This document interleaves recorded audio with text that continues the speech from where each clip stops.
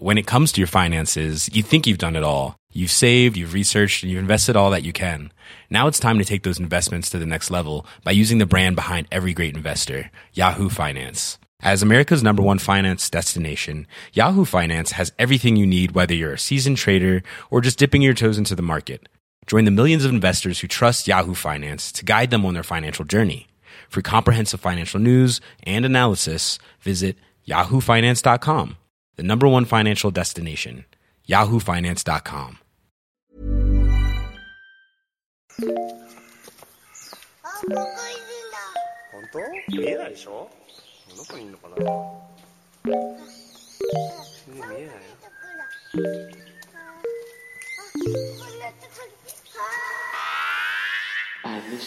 A few weeks ago, my partner started playing Stardew Valley.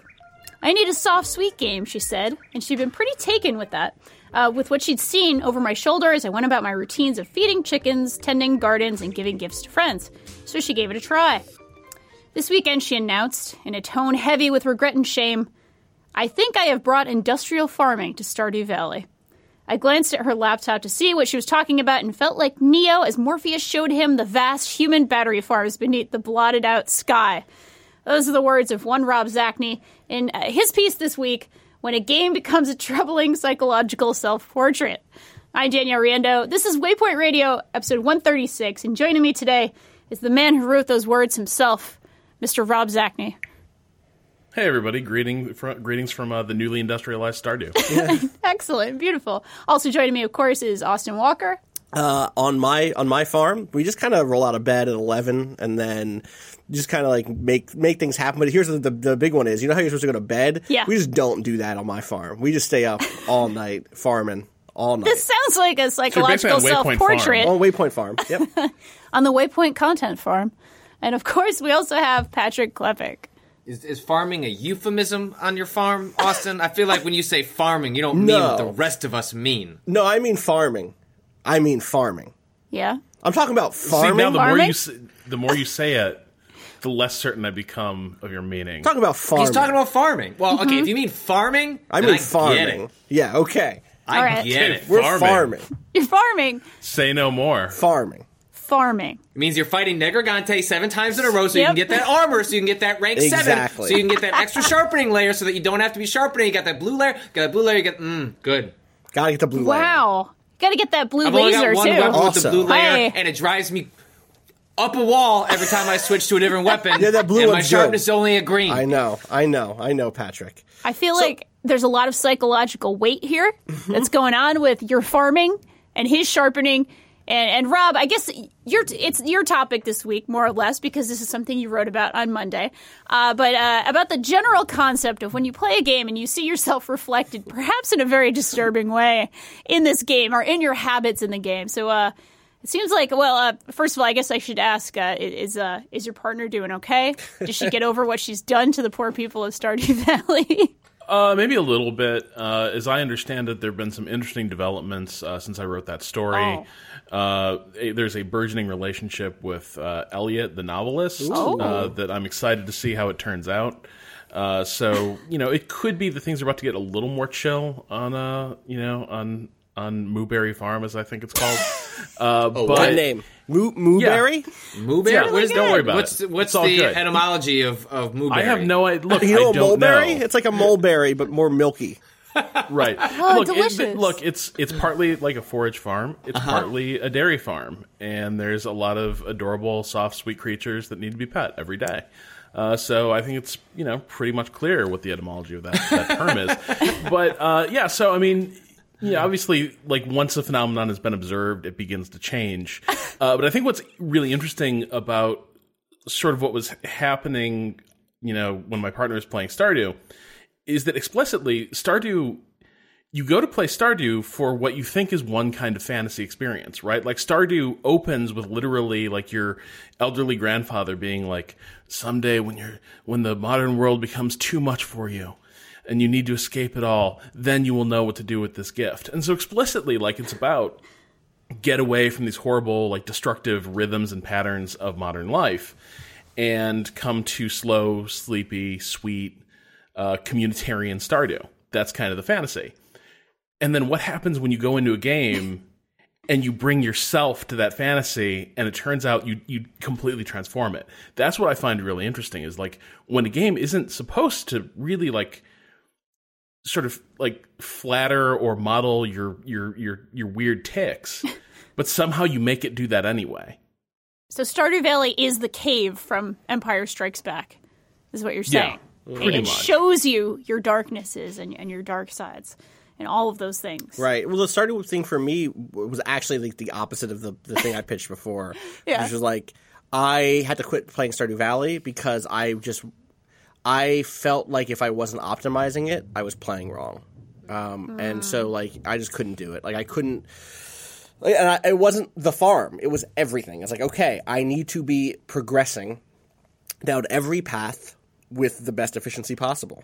And that made it not fun at all for me. And, like, any of the joy I would have gotten out of, like, hey, this is the creative element of kind of, kind of putting together what crops I was going to make and putting together, like, what my farm looked like, and any sort of the joy I was getting out of characters, like, all of that was pushed to the side because I felt bad if I wasn't spending every day very, very, very productively. And it was just, like, not a healthy experience in any way. It was, like, reinforcing really bad behaviors of overworking and shit, so I stopped. I see why you like Souls games.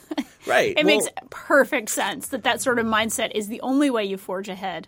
I guess in one type of game. The thing is, the Souls games it's the opposite thing for me, though, which is I like Souls games partially because I don't mind when I lose and don't make progress. Oh. Right? Like, I don't get that mad when I fuck up and get killed at a boss, unless it's like one of those moments of like, oh, it had no health left and I fucked up because I got greedy. Exactly. One more hit. And I shouldn't have done it. Or the opposite, which is I could have snuck the hit in and I got scared and didn't commit.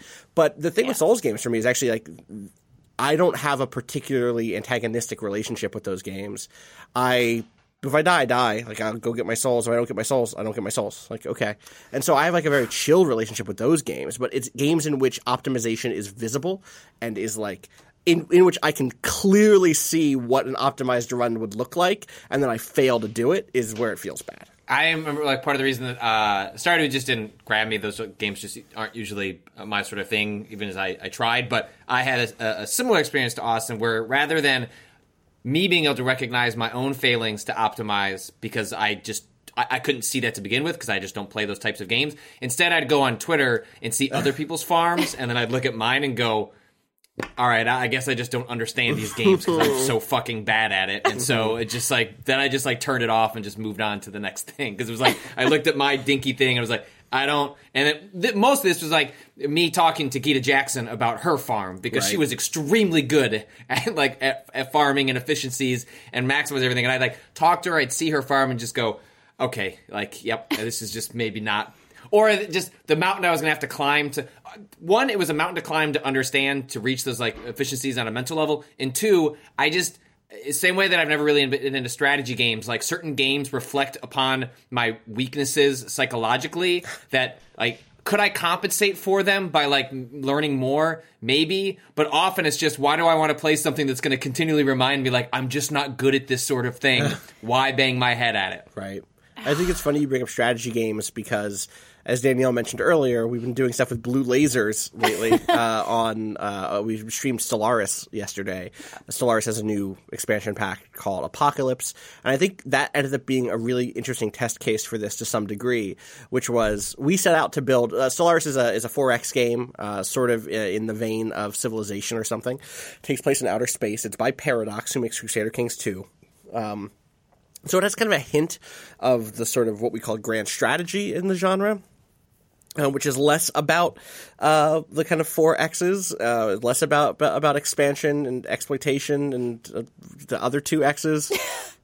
We're looking at Rob, like, what are the other... Extermination. And expansion. Ex-girlfriends. Expansion is the one I missed.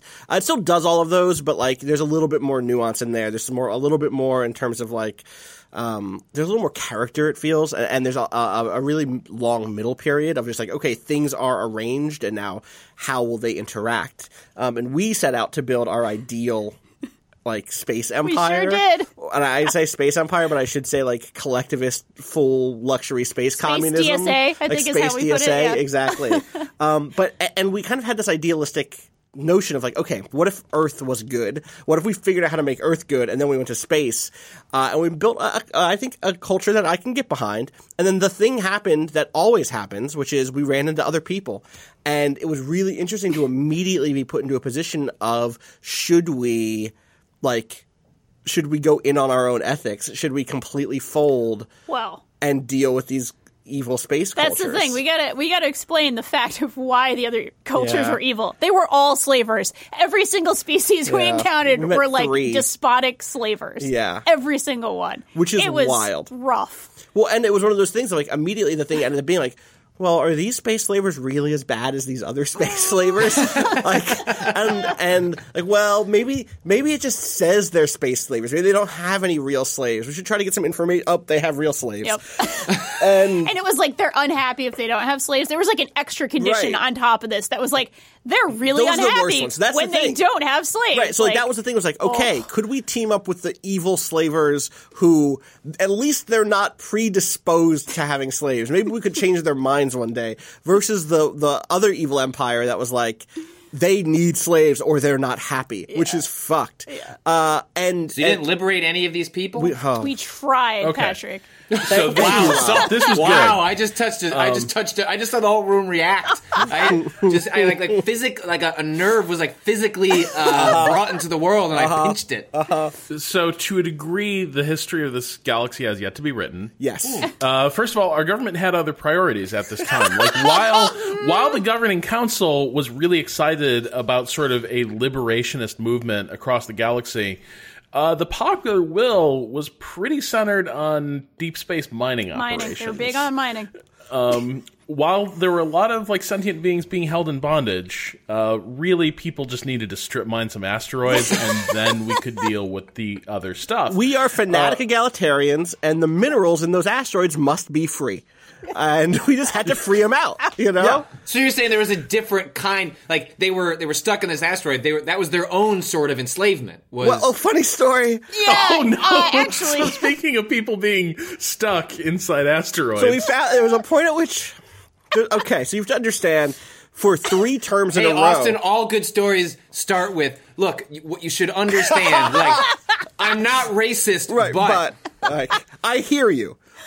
But we 3 terms in a row had the goal of increasing the amount of mining that was happening in outer space. 3 Yeah. different executive officers. They're called aspirants in our culture. aspirants. We aspire to greatness. also you choke on them. And also you can choke on them. Sorry, yeah. go on. Well, yeah. And we found a star surrounded by an incredibly dense asteroid belt that had 40 mineral points in it. You have to understand, most whole systems only have 3, 4, 5 mineral a points. lot of points. 40 Now- mineral points. another key piece of context here. yeah, please. So Austin was driving the stream. He was sort of in control of everything, and you get little updates I'm from. starting to see where the contours of this whatever you're about to justify here momentarily. Yeah, you get little updates from like various departments within your empire, and like You get a lot of them. I want to be clear. yeah, There's and a lot so, of them, like my email box. Yeah, so like the dweebs in the science division sent Wow, in this okay. exploration report on this really bizarrely mineral rich system with all these asteroids, and they were like, these are these fascinating asteroids with lots of minerals, and there are these other interesting and then Austin like just closed the message and moved on. There were 40 and minerals there, Rob. and started building the mines. Later, what we would learn is that message included a sub-message that said that there were also the remains of countless mining stations, what had come before. And the second we finished the final mine there, because they're split up, there's like 8 of them, right? And each one has 5 mineral points in it. And we get to the last one, and like seconds later, it's like, the asteroids all begin to rumble as microscopic creatures begin to pour from their pores on their surface and become a living swarm that begins to devastate all of your mining operations. Patrick, it was dope as hell. You could barely see them. You couldn't even see them. Like, You just you'd be zoom in looking at the super system. close. Yeah, like things are dying in the system, but like you couldn't tell, and it wasn't until like we stared at it for like 5 minutes watching like a system's worth of miners like perish brutally, and then we're like, holy shit, wait, like those little like particles are like killer bugs. Yeah. Saying so, this is like The Happening, right? Right. A little bit. Yes, But also, exactly like we The also Happening. brought it on ourselves. A little bit. We went Just like and The You're Happening. right. You're right. You're Wow. correct. That is True. correct. Well, and here's the thing. These things were like, they were enslaved by their asteroid, and then they rose up to fight us, the oppressors. I don't know that we're the. I guess that's. Well, here's what I want to know We were is stealing their minerals. if they had let us have those minerals, That's their juice. we could have liberated all those other people. I see. Why did the So fucking? they- for Were a they life. using the minerals to survive? See, they Who weren't. could say? I I mean, think like, they were trying to protect their territory. yeah. Convenient ignorance, Austin Who Walker. could say? Who could say? There's lots of possibilities. Rob, I mean, Oh, look, the dweebs didn't spend enough time figuring that part out. they didn't. yeah, I mean, You didn't look, they read their could have. message. They was did a not complete their sub-message. work before we started in changing the environment. But like, look, bees need honey, but they don't need all of it. Right, and listen, we've made the exactly. You know who else needs honey? Me and my tea. We met Yes. big elephant people on a different planet, and then Yes. we had a good relationship with them because they were like, "Cool, we're gonna be friends." The cool and now they Titans. were like, some of them wanted to join our army, which is a weird first desire rad. to have after meeting a new type of people. But they are in our army now. Hey, maybe So they they say knew hi. what side they needed to be on. Right. So like, hey, right.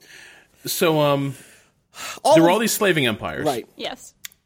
And Everyone. the moment we met our second slaving empire, we realized like we're starting to get outnumbered by slavers, and we were like, we need to do something about this. The problem is we'd sort of set up a really idyllic and peace-oriented society, but we're looking at the numbers and we're like, I think we can first strike annihilate these people. Like, sort of looking around, like, are we going to do this? Like, should we do this? And so we passed an edict, and we sort of changed up what. Okay, so basically, we became neoconservatives. Okay, slow down. We became freedom fighters. isn't that what neocons call Actually, themselves? so mechanically, Hawks. yes. Mechanically, we actually did something very good, which is previously we were able to, in this game, you have to have a reason to go to war. You can't just go to war. And previously, we could go to war with anybody we yeah, said. you have to leak stuff to the New York Times, have them write it up, and then use that to justify Yep. your invasion. Yep. Right. So, I mean, previously, all we had to do was say, you're our rival, fuck you. We're going to go to war with you. We could do it with anybody. Anybody. Oh, in you the- can just be aggro, and Yes. that's your So justification. we Okay. changed that to be where we could only we could declare rivals with someone, and then if we were ideologically opposed, we could then declare an ideological war that was about changing how they ran their government. And so we were trying to get them to give up slavery. But because we ran out of minerals, we didn't have the ability to like hit them when they were weak, and now we're back to like square one, and we've met a third one. And all of this is to say that get to what Danielle's entire topic is that like it's funny because this strategy game about spaceships and space bugs left us all, I think, feeling like, how do you navigate politically in a world where there's so much compromise could also look like, you know, what's the word? What's the word I'm looking for? The Chamberlain word? Appeasement? Appeasement. Exactly. yes. Thank you. Where so much compromise can look like appeasement, where someone who you disagree with politically can look like, you know, if you're working with them, you're betraying some really deep fundamental values. And it actually like hit, I think, me at least, I don't know if it hit everybody else. Oh, yeah. I was just like, well, fuck. Like, I want to be hardline about this. But like I turned towards Danielle as our moral center, and like we ended up like kind of going hands off, but hoping the other evil empires would fight each other. It was really hard. Yeah. It was really, really hard. That stream Because will be this up, game keeps asking me to make those decisions. right? And I keep wanting to be like a Captain Janeway or a Captain Picard right here and be like, no, Right. this is below us. We're the Federation, the United Federation of Planets. Right. We value diversity. Right, but Everyone else is a slaver. right. And we were very worried because we have that deviant quality, which in forgot this about case, meant that our populace could deviate from its original ideology. Right. We were worried the slavers were going to rub off on our people. Not And, like, literally, hopefully. Well, yeah. Deviant. You know, I don't know. Deviants. Well, that was the thing, is like we literally built a society that was like constantly self-checking itself and thinking, well, what if other people have good ideas? But then the other people all ended up being slavers. Despots. So, I don't know. We're going to pick that game up next week. It's going to be. And I think we're going to keep hitting this thing of like, and this has been true for me. I don't know, Rob, you've played a lot of these games. I don't know, Danielle, if you've dipped into strategy games before. But I've actually had this dilemma, which is like, I actually think that mechanically there are some cool things that happen with sorts of gameplay styles that I won't play. So this new update adds a sort of like a system where you can be kind of Viking style or pirate style, where you like you kidnap people, you go on raids, kidnap people, or like space alien style, like UFO style, like you attack research to kidnap people and then like bring them back, and you can bring them into your culture, or you can use them as slaves, or blah blah blah. And I'm like I want to play Space Vikings, but I kind of never want to be the culture in a game that is a slavery culture ever. Right. Even weird sci-fi bullshit Space Vikings. And that's not a bummer in any way, but it is one of those weird lines that I have drawn, even though that wouldn't change my feelings about, for instance, slavery, or wouldn't, I don't think that would be like some failure of me or anyone else who plays the game. It's just like this weird thing that I can't quite push past. This is not exactly the same thing, but it's along those lines.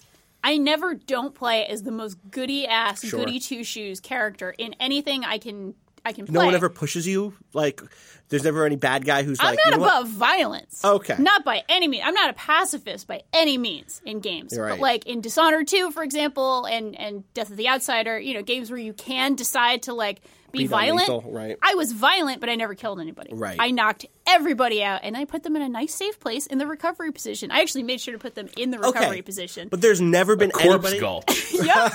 Yeah. There's even in Death of the Outsider, so I can think of a specific time in Death of the Outsider where it would have been very easy for me to not kill somebody, and I killed them anyway, which is... There's a room, there's like very, very light spoilers in Death of the Outsider. There's a room where you find rich people who like sit in chairs. They're Peter Thiel. They're like, this is the blood room. The blood room. Where there's like rich folks who Fuck those motherfuckers. Fuck those guys. Boom, boom, boom, right. boom. They're like Danielle, if you didn't kill them, I actually have lost respect for you for allowing them to survive. There are these rich motherfuckers who sit in chairs, like hooked up to an IV, and they're draining blood from a poor dude in the other room, and that's all they do all day. That's like their vacation. They go to a spa, and they hook up an IV, and they sit in a comfortable chair, and they get new blood put in them from a living person. You can literally walk up to them and just stab them in the neck. They're asleep. They're eventually, like, what's great about that moment is, like, eventually you walk in, there's some dialogue, and then they pass out. Like, they kind of go into a dream state, like some sort of whatever it is, equivalent of like the high that you get from this blood transaction, and then they're just there. And I remember stabbing the guard in the neck, and then they're just sitting there. Yeah. They're just sitting. There's two witches off to the side talking in another room, and then there's these three just lined up, and I just clunk, clunk. Clunk. There you go. Now, granted, I did play like a violent playthrough because I felt like it fit the character and how they wanted to achieve their means. And in my interpretation of that character, it felt like a betrayal not to be violent because it seemed like that's what the character's proclivity was towards. Violence is a means of achieving something, not violence just for the sake of being like sociopathic. Right. But that room in particular was one where I took zero like remorse. Like it felt very much like these are bad people. They actually don't deserve to live, and so fuck them. Done. Yeah. Let's take a quick break. We'll be right back. When it comes to your finances, you think you've done it all. You've saved, you've researched, and you've invested all that you can. Now it's time to take those investments to the next level by using the brand behind every great investor, Yahoo Finance. As America's #1 finance destination, Yahoo Finance has everything you need, whether you're a seasoned trader or just dipping your toes into the market. Join the millions of investors who trust Yahoo Finance to guide them on their financial journey. For comprehensive financial news and analysis, visit yahoofinance.com. The #1 financial destination, yahoofinance.com.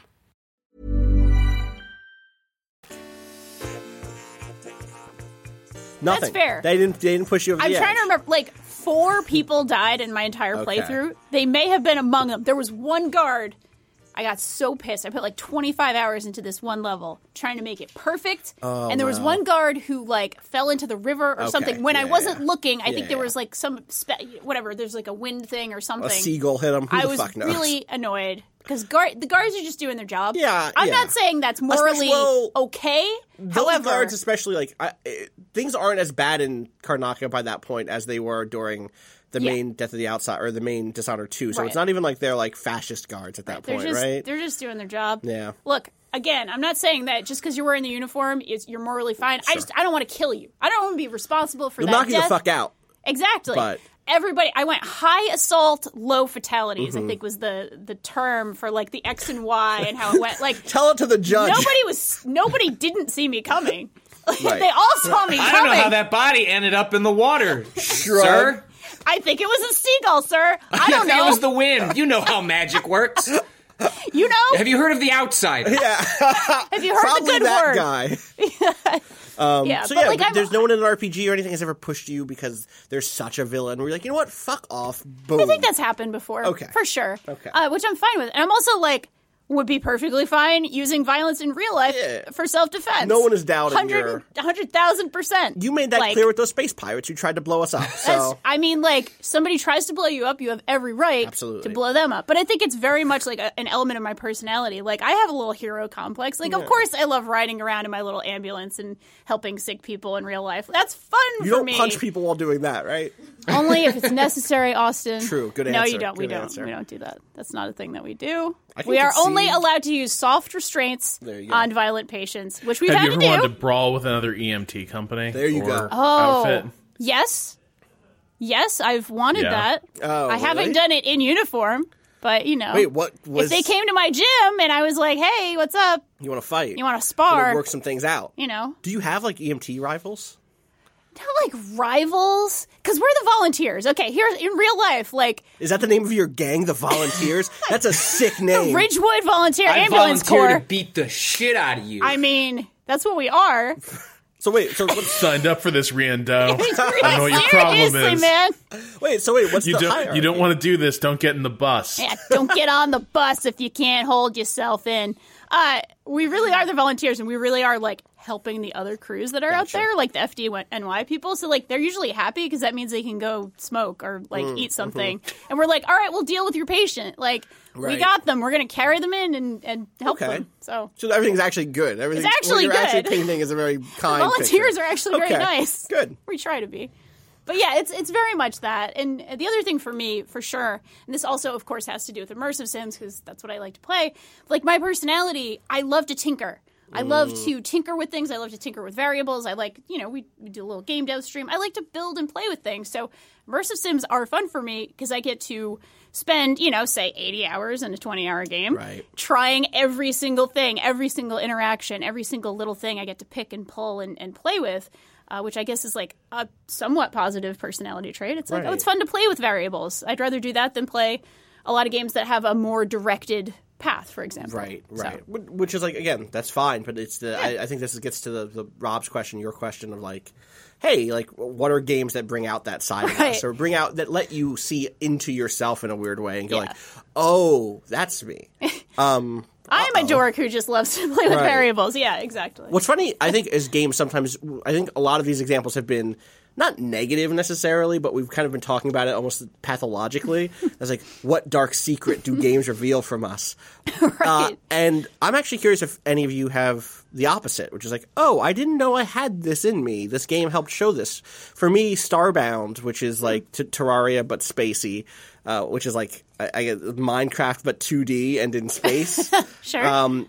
I got really into decorating my spaceship, and you could tear apart the internals of the spaceship and then kind of build little dioramas basically, and they could look really cool, and you could kind of use the items you found across all the different worlds and make, here's my little bedroom. It's on a loft above the kitchen. Yeah. So I built 6 or 7 different ones that I was really proud of that had really great color schemes. I was a game has never brought that out in me before. But I guess I really like this style of visual storytelling. So I'm curious for y'all, if anything, if a game has ever been oh, wow, I didn't know I had this positive trait or that I could engage in this way. Maybe the opposite of Patrick's thing, which was Stardew says, oh, I can't play games like this. Anything that like made you feel like, oh, wow, I can play games like this. I could do this other big stuff. Yeah. Well, Patrick, I know you and Danica both have said things about Monster Hunter in that way, or like in terms of like stats. Yeah, and weapons, the Monster Hunter. So I think Monster Hunter had like a greater impact on Danica. Sure, when she like spoke to like the idea of like item management. Like I mean, there's a pretty strong through line between Dark Souls and Monster Hunter. That I like knew to some extent, but didn't quite internalize until I actually sat down, and it was more just like Dark Souls has fewer systems going on than Monster, and or different systems, right? Like I've internalized that of Dark Souls' weird, stats and how it manages a lot of other different things. But like Monster Hunter, Dark Souls, like if you like one, there's a good chance you're gonna like the other one. So I don't know that Monster Hunter necessarily hit for me in that way. I'm trying to think of a game that did it positively. Often it's usually for me, as Austin framed, in the negative sense, of where it's like games like scratch at a certain nerve or like push on a certain nerve that just reminds me like I've just never been good at this sort of thing, and like those games just remind me of that, and so I just kind of move on for them. So I'll have to try and think if there's a game that does the opposite of. I can't really think of one right off the top of my head. How about you, Rob? Do you have something that was like... see, mostly it's pathologies all the way down. No, I mean, because most of the time, okay, something positive is revealed. Usually, like, what you're seeking out is something that you're drawn to for some reason because it's already speaking to some aspect of your personality. Yeah. And so I guess that is kind of the problem, is when I'm like getting some sort of positive feedback from a game, it's usually flattering something I already perceive about myself or would like to perceive about myself. And this sort of like surprise aspect is a little bit harder to come by. Like, I guess I tend to be surprised at how, like you, Danielle, I tend to be a goody two-shoes. Like, it turns out my morality is a bit less flexible than I would maybe, like, for the purposes of role-playing, I would like to be able to flex it a bit more. Like, I love reading Machiavelli's The Prince and the Discourses. Why can I never govern in a 4X strategy game as if I am Machiavelli, sort of putting those lessons into practice? Like, I come to that moment and I'm like, yeah, like the self-interested like thing to do here is betray this person while they're weak and completely gut them. But what I end up doing instead is being like, I really need to let them strike first. Right. And then I'll be justified in doing whatever I have to do. But like until they throw that first punch, I can't burn their cities and salt the earth. Well, it's funny because it feels like when we play Stellaris together, you let yourself take that role a little bit in a way that you probably wouldn't if it was just your permanent Iron Man game where you're like, I can't take any of this back. This is me. Well, because I know Danielle's on the other shoulder. Gotcha. Being like, talk to the pirates! And that's what I sound like! That's Jiminy Cricket. Oh, wow. Talk to the pirates! You're Jiminy Cricket, and I'm evil Jiminy Cricket. Yeah, I got nothing actually. I think it's Heartless Jiminy Cricket, Kingdom Hearts. Is obviously. I see. Yeah. It's all tied. It's all tied together. Who's an evil? I think. Oh, go ahead. No, I'm just trying to figure out if Jiminy has a dark like reverse side. The donkey one, right? Whoever turns Pinocchio into a donkey. Who does that? That guy. Is that alcohol? He gives some weird beer. Is that what it is? Yeah, it's really weird. Thinking about that. Actually, that movie kind of sucks. It's too surreal. I don't like it. Patrick. Okay. I don't have a Pinocchio take. I probably haven't seen that movie since I was like 6. So I feel like now I got to go back. I've been trying to get my kid to watch 2D movies. Not interested. Oh, no. 3D or bust. Wow, really? I don't think that's because she dislikes 2D movies. She's just only watched 3D films, and so like this even extends to Trolls. Loves the movie Trolls. Trolls, the 2D Netflix cartoon show. Thinking like, great. I don't have to watch this 60-minute movie anymore. I can watch these bite-sized 20-minute cartoon that don't have the voices of Anna Kendrick and Justin Timberlake, but she doesn't know that. Right. She won't watch them. They're 2D. Anyway. Have you tried anime? Yeah, that's what I was going to ask. Oh. I don't. We got to see if she has a reaction to certain lights and never patterns first. Never too young for shonen. Exposure to anime. Let me tell you about Goku and how he's here to save us. Oh, yeah, he's the good word of Goku. The good word of Goku. Have you heard the good word of Goku? No, I haven't. Oh my god! But I was going to say that like I think this is something we touched on before. That like when we struggle over this question of games that have pushed us in a direction that is a proclivity vastly different than what we would normally just operate on. I think it's a failure that more games don't like find ways to press play, because I think the vast majority of players are the like they want to tell themselves they're the Han Solo type, but they are just the goody two shoe type, like, and they tell themselves they're the Han Solo type that will occasionally do a bad thing, but they actually aren't that person and don't ever do that occasional bad thing. I wish more games put you in a position where you had to make. Where you had to go, like, had to go in a direction that made you feel uncomfortable, and there wasn't another way around it. Because I think you can generally assume that most players want to be the good person, and not that you need to be the, like, I guess bad is the wrong way, but just I wish more games made me feel uncomfortable about the choices I was making instead of always giving me an out. Because in the same way that if I can play a game the exact same way to be effective, I'm going to lean in that direction. If games are morally going to give me an out 99% of the time, I'm going to take that choice 99% of the time.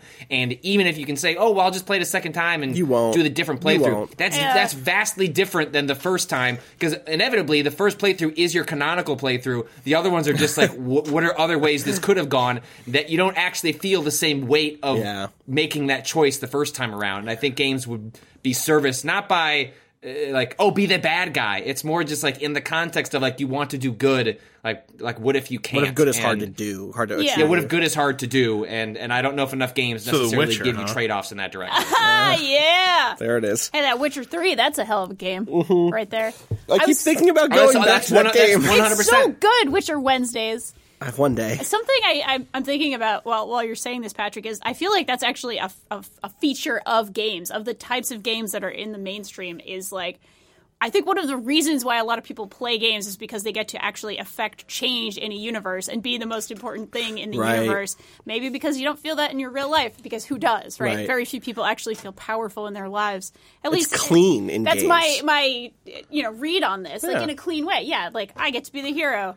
I get to have sex with all the alien babes or whatever. Is that Han Solo again? That's Han Solo. That's Danielle Riendeau. Danielle Riendeau, exactly. Solo. Organa. So my question is two things here. One is like, is this something that games should be incentivizing mechanically or disincentivizing like the good action by making it more difficult, or by saying your skill in being a good person is actually not that high, my guy. Like, you don't have the courage to do this good thing. You're going to have to take this compromise. Or is this a failure in writing and in content design, in which like what there should be is the sorts of choices and the sorts of situations that organically bring compromised morality out of a player. And this isn't a should, as in like all games need this, but which one of those sounds more interesting to you, or that you would like to see more of? I mean, both. Yeah. But I also love immersive sims, so True. Sorry, Fair. go ahead, Rob. Go. No, but like two examples I'll give real quick. One is that the end of Stalker, the original Stalker, has different endings you can get. You are spending the entire game trying to get to what's called the Wish Granter, somewhere in the center of the exclusion zone. It's like this magical thing that all the stalkers talk about, but like nobody's sure it even exists. And when you get there, the game sort of like interprets how you've played, and interesting. You see yourself grant yourself a wish. So you don't pick this. This isn't a choice that you're grabbing from a menu or something. Right. No, the game picks for you based on what you've done. You made that choice 12 hours ago when you killed that guy and took his shotgun, or whatever. And I don't know how granular it is. Like I've never watched all the endings to Stalker, but the ending I got, and I felt I'd been pretty good. Like, I shot back at people who had it coming, but like, I wasn't out there like massacring everyone in my path. I got to the end of the game, and I get this cutscene of my character encountering the Wish Granter, and just like sort of staring up at it. So you're in the sarcophagus, basically over the power plant, and he basically says, "I want to be rich." And then he imagines like this cascade of gold coins like falling down around him. But then you cut to what's actually happening. He's in an empty room, but some of the wreckage is starting to crumble around him. But like in his like delirious hallucinatory state, he becomes convinced that like he's getting his wish. Right. He's getting all the gold in the world, and ends with him getting buried. And that did kind of fit, because I had played through that game basically hoovering up anything that wasn't nailed down. Like, I was like, look, this is morally neutral, as I'm like just stuffing like gear and equipment inside my pockets, like just hoarding cash and ammunition, like looting every single corpse. But in that lineage, the other example that I'd say was really effective here, I really liked how the Metro games ended. Particularly Metro 2033, which frames everything as there's this looming threat from these monsters, Homo Novus, which are like the sort of mutated post-nuclear apocalypse version of humans, and they are like threatening to wipe out humanity in those tunnels. And the question is like, what do we do about them? How do we prevent this from happening? And at the end of the game, like you start getting like this feeling that they're trying to communicate with you specifically, but you're still going about this mission to sort of deal with this problem once and for all as the other human factions understand it. And so the really cool thing is, because I'd basically not played with a great deal of empathy up to that point, like when people ask me, like, can you spare some money? Can you spare, ammunition? Can you spare some gear and equipment, ammunition? I'd be like, sorry, not really. I need this to probably kill some future Nazis or some monsters in the tunnels. I'd love to help you, kid. Right. I'm sorry about your mom and dad and everyone you know in this train station, but like, I got needs too. Right. And it's to shoot people. And so at the end of the game, it reveals that like what you thought the situation was is not remotely accurate. That they aren't monsters at all. This is a new sentient species that wants to coexist with humanity, has been trying to reach out to these people they instinctively recognize as like sentient cousins.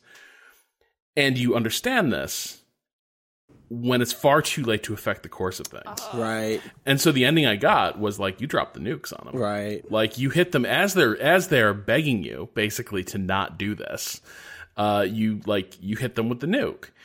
And it's this upsetting moment, but what I really liked about it was there were all these little choices that were indicating like how my character interacted with the world.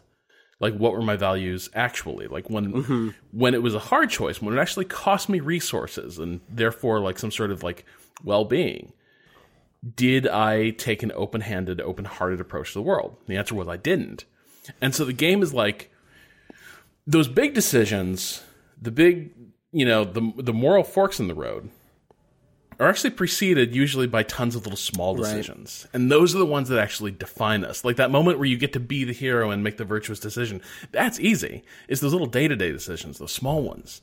Those are the hard ones to get right. And those are the ones that game brought that out. Those are the ones that prep you to make those big ones, right? Like, I love that it basically forecloses the possibility of you being the person who would make that bold decision. Because fucking, you couldn't even spare some change, my guy. How are you supposed to stop nuclear holocaust? And that's, I think it's really interesting. That's an interesting flip too on the question, right? Which is like games judging us by the way we play. It's like judging you by your actions instead of your words. It's easy to select the option that says speech 75. No, don't fight the ghouls. It's way harder to be this. It's speech 100. That's the end of New Vegas. It's speech 100. You got to put all your points into it in order to prevent it. I'm just saying it's not 75. You had to put 100 points in order to do it. Well, I mean, so actually maybe that's an interesting thing, right? Which is that like in a game like New Vegas, you literally are saying, I'm putting resources into being able to get out of these experiences non-violently because and that one in particular where you can avert like the conflict ending of New Vegas, like there's no other choice in the game that prepares you for putting 100 points. Nothing else requires maximum speech. Everything else in the game is below that threshold. And in no other stat in that game would you ever even think you're supposed to spread your points out. You're not supposed to max out points. Like one of these. Right. And I remember like upon getting to that dialogue choice and not like having it in like whatever, probably the 90s or something like that, like not having enough, reloading an old save, grinding out to get that 100 going. But mostly because I was just fascinated it existed as an option. I was like, what? Like you can avert like the ending, all the narrative that this game has been building to, and like the preceding hours can just be like sidelined if you've maxed out a stat, which is an interesting way. Unsurprising that it's Obsidian, like to have approached that sort of resolution. Love Obsidian so much. Yeah. There's some good stuff. They do. It sounds like Obsidian and Eastern European developers. have a better idea of this than anybody else. I think it's this double A space or whatever, whatever you want to call this. This interesting with a budget. Interesting with a budget, Yeah. right? The 7 out of 10s. The space of like, hey, we don't. One of our goals is not to appeal to the widest consumer base audience. Like, we're sustainable if we hit a smaller target number than that. And also probably just filled with people on those teams who have like a weird devotion to whatever their vision is, instead of, I don't know, I can't judge dev teams. It could be about it could be about, a publisher not getting involved. It could be about a lot of different things. What we know about spaces, development, right. it kind of has to almost be a not massive, giant Right. behemoth team To for where that it's to gonna even be possible. to where it's going right? to get tested out of Exactly. into oblivion, Sand it or off. right, or like you said, just so many people that like you just lose it in the numbers. Yeah. Well, in a bunch of these examples, Metro, Stalker, Witcher, they're all games that are referring to other materials in other media. Fair. Like, this is the thing, is so they're trying to recreate an experience that already has a great deal of moral ambiguity and grayness to it. Whereas I suspect, like, there's a tendency to, like, provide good design feedback when it comes to designing your morality system. So, like, if there's unintended consequences, if you're, like, approaching it like a lot of game designers, well, shit, this is broken because, like, the player doesn't know that they're bad. Right. The player doesn't know that they're like being a shitty person. We did not communicate that effectively. Whereas, like, if you're making a game about the Witcher series or the Metro series, it's like, hell yeah, like you fell into a dark path. You Right. didn't know it because you thought you were the hero. Yeah, it's funny. Even Obsidian stuff that I think about is at their best is like putting New Vegas up against Fallout 3, putting KOTOR 2 up against KOTOR 1. Like, it's also about referencing some outside work. And not that the people at Obsidian had nothing to do with previous Fallout games. Obviously, there's a lineage there. But in KOTOR 2 especially, it's like, this is literally a response to KOTOR 1 in some ways. It's the subversion of your expectation of like a piece of media Yeah. or whether it's a game or a novel, and that's actually what makes like The Witcher 3 doesn't exist without like the lineage of those first two games and then building upon it, and that's what I never even thought about Metro in this capacity. Like that makes me. I mean, Metro Exodus is already far and away like the most excited I am for a game in 2018 because of the lineage of those games. Rob is bouncing. And I just want to add that in. yeah, He is bouncing. I mean, like there exists a world like we don't know if we live in it yet, but there exists a world where like Metro takes the same sort of leap that like Witcher did, like but in thinking of Metro and plopping that into an open world, like the kind of questions that Metro asks, the kinds of things that Metro does, plopping that into a larger like context that will not only benefit folks like myself or other people, like Rob and like Waypoint that like those games, but broadens it out where other people who are like, I just like open world shooters, post-apocalypse, I'm Sure. in. And like, same, we're going to talk about Black Panther next week. Like, same thing like Black Panther does. Like, yo, you want to see a superhero? Like, let's talk about colonialism. Right. I mean, like, that makes me very excited for what they can. I really hope they pull it off. Me I hope they too. can pull The Witcher 3, which is like, hey, like, take what was unique about these games and fucking slap it in this giant open world, which is already a cool concept, but just the fucking wild things they could do would make me. I hope they pull it off. Me too. There's a lot of things maybe in this space this year. I think about State of Decay 2 also seems like they want to go that route. One of the things that they talked about is that there are factions in that game, which previously was not a thing at all. They're partially procedurally generated and are fundamentally about ideology. Like, what separates them is, like, the things that they are willing to do to survive in a post-apocalyptic setting. And, like, obviously this is very trope-filled and very kind of tread territory, which means that there's always the possibility that they just walk down paths that we find boring because they've been walked down so many times before. But given the first game's strengths around procedural storytelling, around kind of painting a lot with just a little bit of color, I'm hopeful that they actually move in that same space to where, one of the things I love that games can do sometimes is offer us like equally bad or equally frustrating, equally compromised alternatives to where you don't get the Speech 100 option at all sometimes. What you get is like 3 options, all of which seem feasible. 3 races of space slaving despots. Right. Like, literally, it's funny. Like, we got the 3. Now, our hope is we're going to hit a 4th group that is going to be an ally and going to help us, like, eke out some better existence Something. or slide away. Like, what's probably going to happen is one of those space slavers is going to have a slave faction rise up and break away, and we can support them, and that can turn into a whole fucking thing. But yeah, in the case of Stellaris, the thing that definitely did happen is, like, there are now 3 of those factions. We can see what all of their ethics are, like what they're interested in, and there's one that's like, straight up, they're with us when it comes to like science and technology and research. They're materialists like us, and they're only regular authoritarians. The other 2 groups are fanatic authoritarians. And it's just like, can we move them? Can we push them further away from authoritarianism? It doesn't even need to be all the way to egalitarianism. Can we just make them like not have slaves? Not have slaves. That's all. What if we made them militaristic and instead of authoritarian? Still not great. Still not necessarily what we're looking for. What if we just went into Libya and like got rid of their leader and like it'll all be fine. It's gonna work out. Fine. Just let them figure it out. They just let them figure it out. And it was not fine. Our intentions were good. Yeah. And so, really, if there were consequences for others, like, what they should bear in mind is that we really wished everyone the best. We really wanted everything to go well for everybody involved. I mean, seriously though, like, especially we like joke about like that, like, neocon liberals, like sort of like interventionist perspective. Like, you see how you arrive at those things, Totally. right? Like, it's super easy to sit and mock and lots of reasons to criticize those decisions, but like, the way you guys are talking about your Stellaris games, like, you see how you end up at those horrible choices. I've told this story before, so I'm going to do it very quickly, but one of the first games of Stellaris I played in, I ended up I rescued a vassal nation, a nation from another, like, it was in another war, kind of became really good friends with them, brought them in as a vassal state for myself, and then eventually just totally assimilated them, because, like, as a vassal, they weren't full citizens in my empire, right? They weren't getting all the benefits that I had. They didn't have all their rights and liberties. But then once they were part of my culture, they were like, they didn't like the way I did certain things and were voting against me and were like making things really difficult. And it was basically a group of 6 population units spread across 3 planets in the same sector, which we haven't gotten to yet, Danielle, but you eventually start sectoring off as you get a bigger and bigger empire. Arms of your because it's like, I can't control 8 planets at once. So this was like one sector.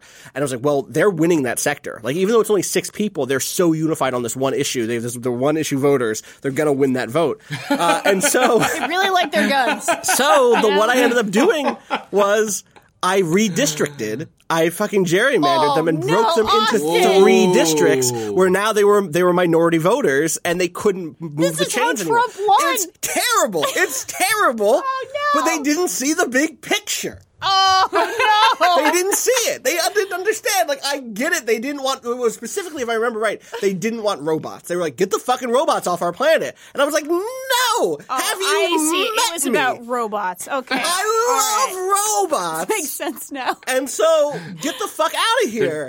And so it was like, well, I'm not going to kill these spore people. And I'm also not going to let them riot in the streets because I have robots. Robots are cool. I'm a cool robot guy.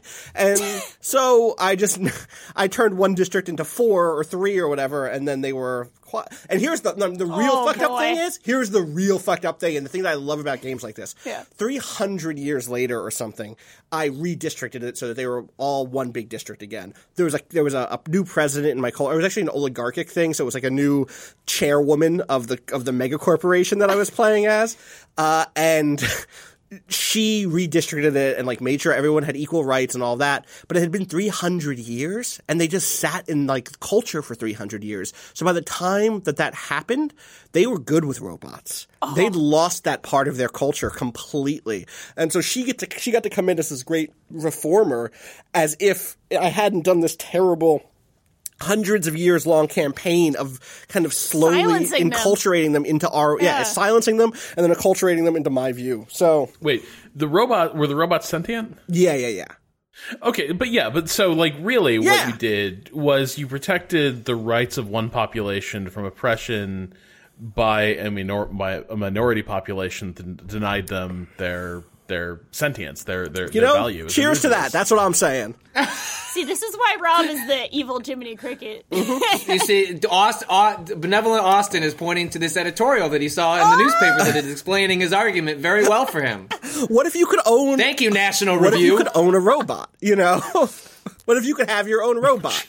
That was the Politico story from a few weeks ago. It was. Right? It sure was. God. Oh my god. Anyway, but like I do love that about these good. games. It's like they get you to that point where you're like, "Fuck, how do I solve this?" Oh, I just do. Oh no, what did I just do? You do the ultimate Republican weapon. As someone that doesn't play nor have any interest in playing those types of games, I love hearing these stories, and I wish traditional is the wrong word. I wish other games would try and find ways to introduce that sort of like moral compromise storytelling and get that into other games. It seems like it's obviously a little bit easier to do just by the very structure of strategy games and the way that like assets work in strategy games, just like on a fundamental level. But there doesn't seem to be any good reason that more genres couldn't have that kind of like pushing the player into doing fucked up things, even if they think they're doing it for the right reason. I mean, we've mentioned The Witcher. Witcher actually is very good at providing you with like, you know, go read up about like, you know, the Bloody Baron quest. Like, no matter what you do in that quest, like things are bad, and like you resolve it, but like the resolution, like there's not one path that's like everyone's happy. Fucking sucks. Like I did all the stuff. There's no way through that. I the Bloody Baron quest is wild because like that dude is an abuser and is like actually terrible, and there is not a right way through that quest. It just sucks. It just sucks. It's I don't think rough. anybody's ever happy no matter what you do in that quest. Like I don't know that there are even happier and less. God damn it, Rob. Of course Rob did. Rob had the Rob path.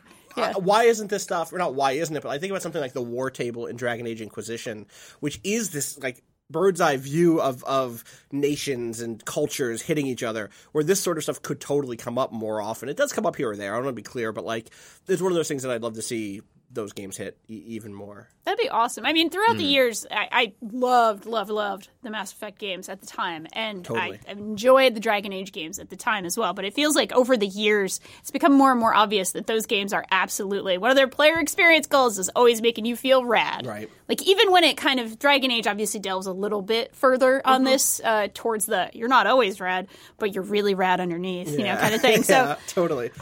It would be cool to see BioWare actually go for like, no, actually you can screw up and like feel bad about it and feel bad because you screwed up.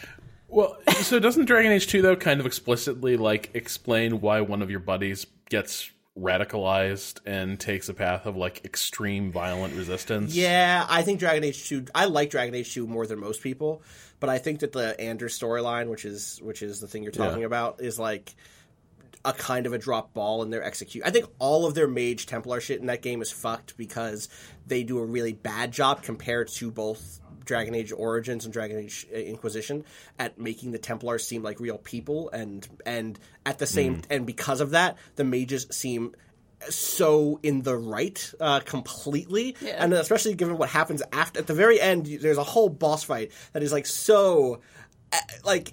It makes the bad choices that you know you're supposed to think are bad choices seem totally feasible and legit because of how bad things go. It's weird. Like, I don't know. I think that game's actually at its best when it's making you pissed at your friends for doing things that are... There's a second or third act thing that happens regarding one of your characters, Isabel, and the Kunari, who are like the people. They're from the north. They have their big Iron Bull is one of those in Inquisition. They have horns. They're culturally this mashup of kind of Islam and communism. That's kind of the pitch. That's kind of like the very short and dirty meets. And they're rad, one. They're kind of a theocratic nightmare sometimes, two, to be clear. But she steals something very important from them. And there's a really good moment in that game where you're just like, are you fucking kidding me? Like, how could you bring this into our fucking house? Like, you know that this is just going to cause, like, some bullshit over your selfish ass. Like, and you have to end up making choices that are like, where's my morality? Where's my loyalty to my friends? How does all that mix together? What do I feel like ethically? I think that stuff works super well in that game. I really wish they stuck the landing on the kind of radicalized buddy thing a little bit more. Yeah. I like Dragon Age 2 more than most people, though. So yeah. I speak from a place of love. It's from a place of love. It's criticism from a place of love. That's what we try to do here most good. of the time. Most of the time. I think we have time for maybe one question. Unless, sure. All right. It is a highly relevant question to both our discussion today, ish, and also life in general. So, I didn't get their name, so if this is you, good job. With Bayonetta out on the Switch now, I'm playing through it for the second time. I've found that this game speaks to my younger self in an unexpected way. I grew up in a small town in Texas and attended church services every Sunday. When I was a kid, I remember zoning out in church and imagining battles between heaven and hell. Now I'm an atheist that never attends church, but Bayonetta takes those childhood daydreams and infuses them with the Japanese style that I find positively delightful. Have you ever played a game that really unintentionally reminds you of your childhood? I just, I think about this because I definitely had an extremely Catholic upbringing and had a lot of those same daydreams about, oh yeah, let's check the angels kicking demons' asses, which is not really the point, but it seems cool when you're 6. I don't know. I'm trying to think of an answer to that question, though, of just, is there anything that takes me back to childhood? You heard me rail about Dynasty Warriors the other day, and, that's because one of the things I like is that those games take me back to my childhood of just endless summers where I'm just going to level up all of my characters to 99 or whatever because I have all this time. I'm just going to throw myself at them. And this one failed to do that. So not that one. Not that one. I don't know. I feel like the types of games I play now are just so different that they don't. Yeah, I often find that I'm deliberately I have no interest. A lot of those games. I mean, I like Mega Man. I like platformers, action games, a lot of JRPGs that I played when I was a kid. But my interests are just so completely different from both as a function of time and interest that occasionally I'll dip my toe into things that remind me of my childhood. But by and large, it's I want to play things that adult Patrick finds interesting, which just don't often line up with what younger Patrick spent his time with. Yeah, I think that's fair. Yeah. I guess we could broaden this out and think about even themes or even some sort of flavor, even if it's not like the games. Sports is just the one for me, which is I grew up playing a ton of sports games. I mean, my dad would play Madden, or before that we would play Game Day, or before that we would play Joe Montana football on Sega, and before that we played Tecmo Bowl, Tecmo Super Bowl. So on Sega, you played it on Sega, huh? Montana, I played Montana. I was a Sega. Yeah. I know. I'm just saying it was. I was a. Did I say on Sega? Growing up. Holy shit! Oh yeah, 100%. That's all right. That was wonderful. It took you right back. That's totally it. But that's one. But for people that didn't, who might be a lot of people listening to this podcast didn't grow up in that era. People that there were people that had Nintendo and people at Sega. They had a Genesis. And the Nintendo people often made fun of the people that had a Genesis because you tend, it's not exclusive, but it tended to be, let's say 3/4 people had Nintendo, 1/4 people had Genesis, and the people who had Nintendo would say your parents just didn't know what to buy you, and they got you the goddamn Genesis. They're wrong. People that were, to be clear, I love Genesis filled with later great came games. to love my Genesis, and the Mortal Kombat was the way the Genesis people got to rub salt in the wound of Super Nintendo. Genesis is filled with the Metro 2033s and the Stalkers and the Witchers of that era, 100%. No wonder I came out the way I did. I just want to make the point that when you said the Sega, that's what he means. That was super common back then. I was saying that was deliberate. That you had was a nervous tick that just went whoop, the Sega. On Sega, of course. That's Sega. what we did.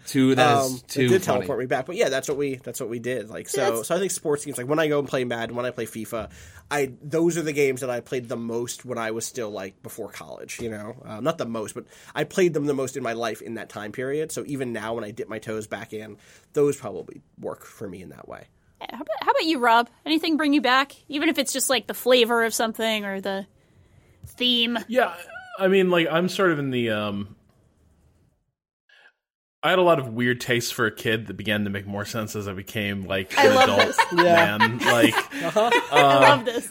So you're saying you were playing, hexagonal strategy games when you were in 5th grade? Yeah, basically. The sight of French infantry breaking into assault columns and closing with a redcoat position, that takes me right the fuck back to age 6 or 7. 3rd grade. Yeah. So in some ways, like, I failed to grow up and evolve because, like, to this day, You were like, already there. Yeah, the flags unfurled, the soldiers like marching across the battlefield. Gunpowder I'm in like, the oh, air. my heart. Yep. My 12th birthday.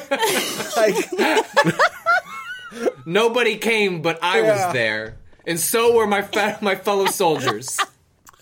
Oh, Marshal Davout, you're my real friend. Perfect. Wow.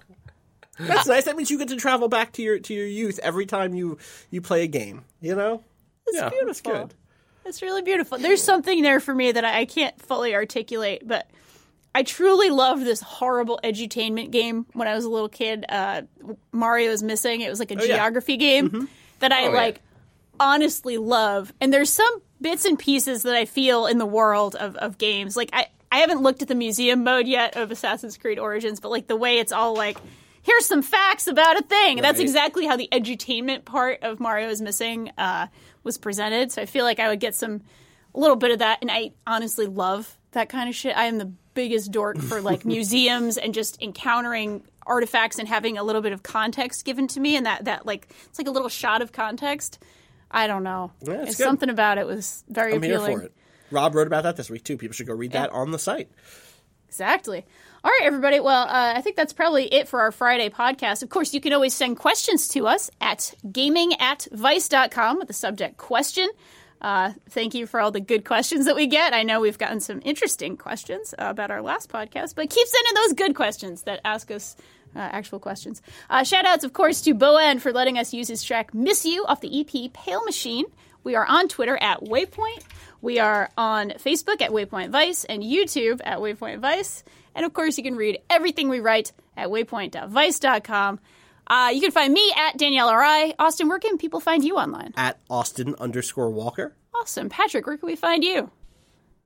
Find me at Patrick. And Rob. Puppet. Marching with the Grand Armée. At Rob Zachney. Good. Very good. Thank you, everyone, for being here with us. And as always, I would like to send you off for your weekend by saying, be good and be good at it. Vive l'Empereur. Peace.